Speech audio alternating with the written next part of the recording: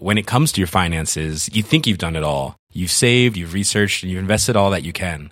Now it's time to take those investments to the next level by using the brand behind every great investor, Yahoo Finance. As America's #1 finance destination, Yahoo Finance has everything you need, whether you're a seasoned trader or just dipping your toes into the market. Join the millions of investors who trust Yahoo Finance to guide them on their financial journey. For comprehensive financial news and analysis, visit yahoofinance.com, the #1 financial destination, yahoofinance.com.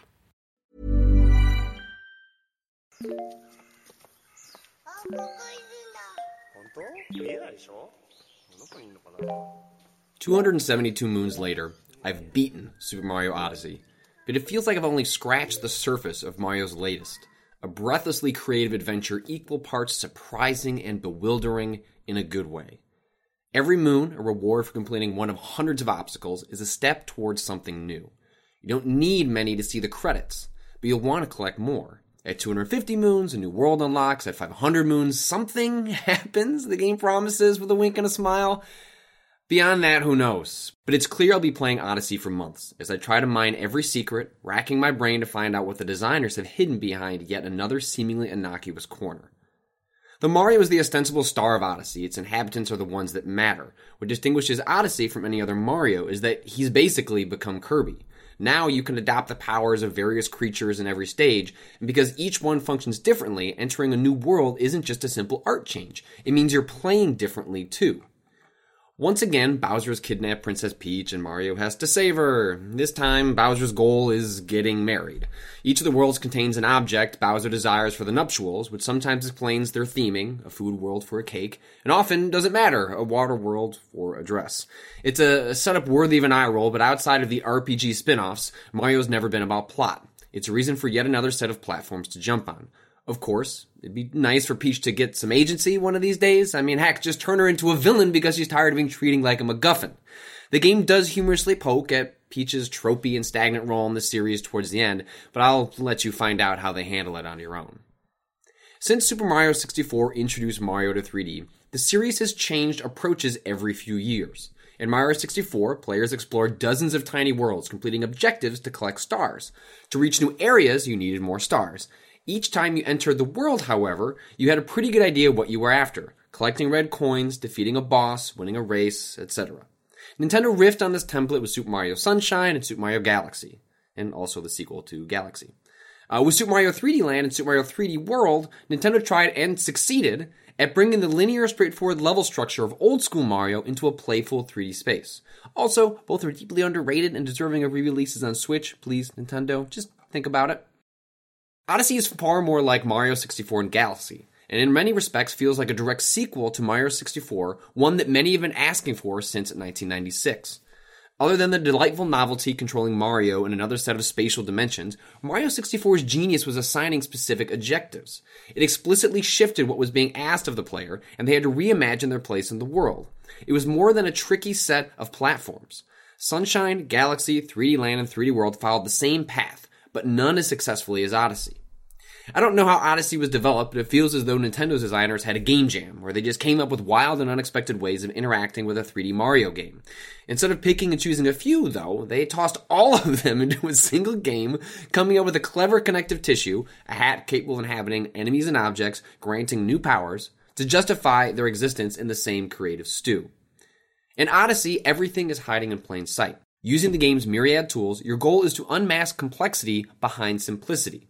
It might be as simple as turning the camera in the right direction, revealing a hidden path, or a series of special coins at the top of a tree. It might require you to take a leap of faith and fall off the edge of a cliff, betting something is waiting at the bottom. Often you'll just bumble into solutions, the result of chaotic experimentation. The sheer amount of moons for players to gather means every idea is on the table, and any corner of the map might be part of a larger puzzle, just one that you haven't put together yet. One of your primary goals is the goofy and very much alive hat on Mario's head, whose primary function is allowing you to, in the words of the game, capture things around you, and doing whatever's captured with Mario as well. I guess they're differentiating captured from kidnapping, transforming, creepy. More importantly, you're granted access to some of their abilities. It's not always clear what and who you can interact with, though the game often tips its hand by placing a hat on top of what you should be experimenting with. The charm of Odyssey is a mixture of amazement and confusion at what you've become, and it always means the player suddenly has new ways to push and pull at the world. Suddenly, those coins that were hidden over a pit of toxic gunk are accessible. Now those ledges far above Mario's jumping height are within reach. Oh, I can do that? The game worlds are surprisingly small by the standards of today's video games, whose expansive spaces can often be measured in miles.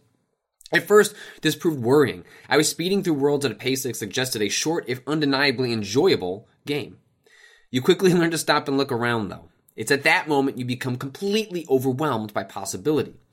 What's deceptive about Odyssey is how much is trapped beneath the surface. Playing Odyssey is akin to peeling an onion. Your first pass through a world means very little. It's about getting a lay of the land, racking up checkpoints, which conveniently act as travel markers and fast travel markers, and formulating ideas on what the game isn't explicitly telling you.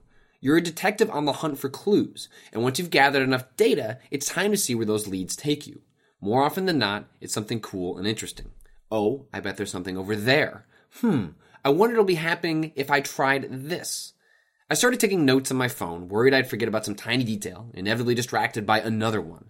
It's a game of tiny details endlessly stacked on one another, and after you've spent a few hours in a single world, convinced you've exhausted everything, a character will suddenly reveal there are a dozen other moons to be found. This happens over and over in the game. Thankfully, the game is good at helping you keep track of everything.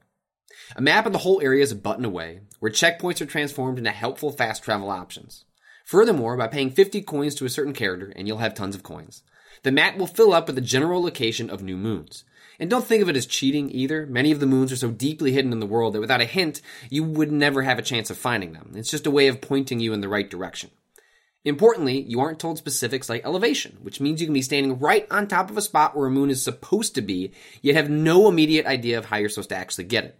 That's part of the fun. A few weeks ago, Danielle described Odyssey as an adventure game, a description that proved more apt the longer I spent with it. Platforming is merely a vehicle for its puzzles. It's a game that ultimately taxes your brain more than your fingers, which might come as a disappointment to those who are interested in more hardcore platforming.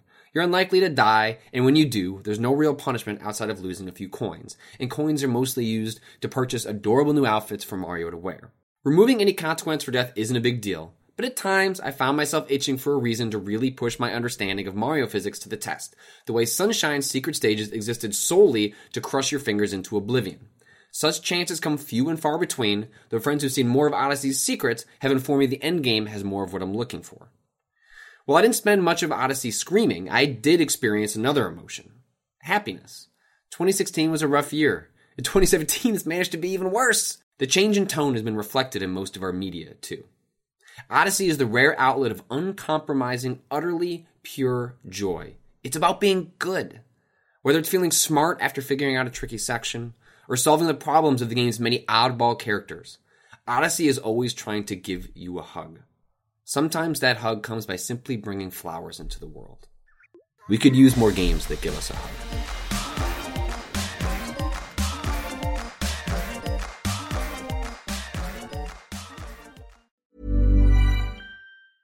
When it comes to your finances, you think you've done it all. You've saved, you've researched, and you've invested all that you can.